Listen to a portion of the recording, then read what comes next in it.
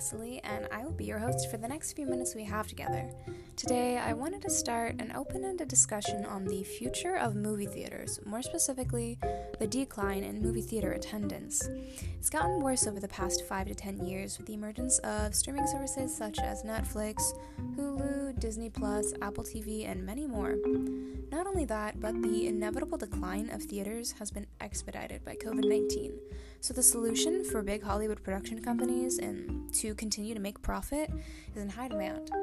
I think it's also important to note the unexpected resurrection of drive-in theaters that, although they have had a less significant effect on traditional movie theater attendance, is still notable.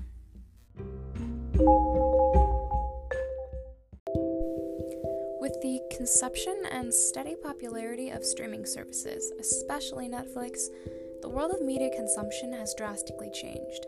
Most consumers have gotten used to the pace that Netflix sets for releasing content, but they're also often chastised for creating content that isn't necessarily the same quality as movies seen in theaters.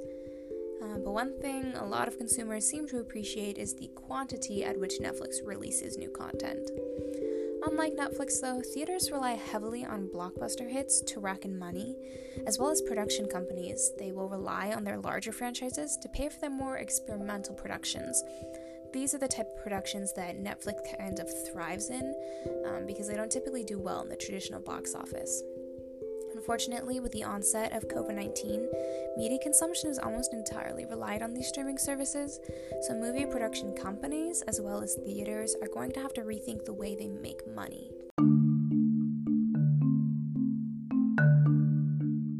One thing to point out is that theaters do offer a viewing experience that is better than the at-home experience. The ambiance it sets is more of an investment. There's better sound system, better picture quality, there aren't any distractions, and a lot of people feel like they can get lost in the movie better when they're in a theater. So they do have that going for them, but it's going to be a while before things start to settle back to normal, enough to where people feel comfortable going to the theater. So until then, streaming services are kind of the best bet movie companies have at making any money. Kind of like what Disney did with the release of the live-action Mulan. In fact, Forbes magazine released an article about Disney Plus, saying how it had 60.5 million subscribers as of this summer and has been their lone bright spot in 2020, so prioritizing a streaming platform just kind of makes sense. The only concern is that streaming option doesn't financially make up for the budget spent on filming the movie. One option is always to just hold off the release of a film until a later date. An article published by Time magazine put it nicely. They said, why would they charge a family of four $20 to rent a movie on Apple now, while they can charge that family of four $20 per person to see that same movie in IMAX at a later date? So right now, the movie industry and movie theaters are kind of in a pickle, and the future is looking a little bleak. I'm not sure I have the answer, but like they always say, time will tell.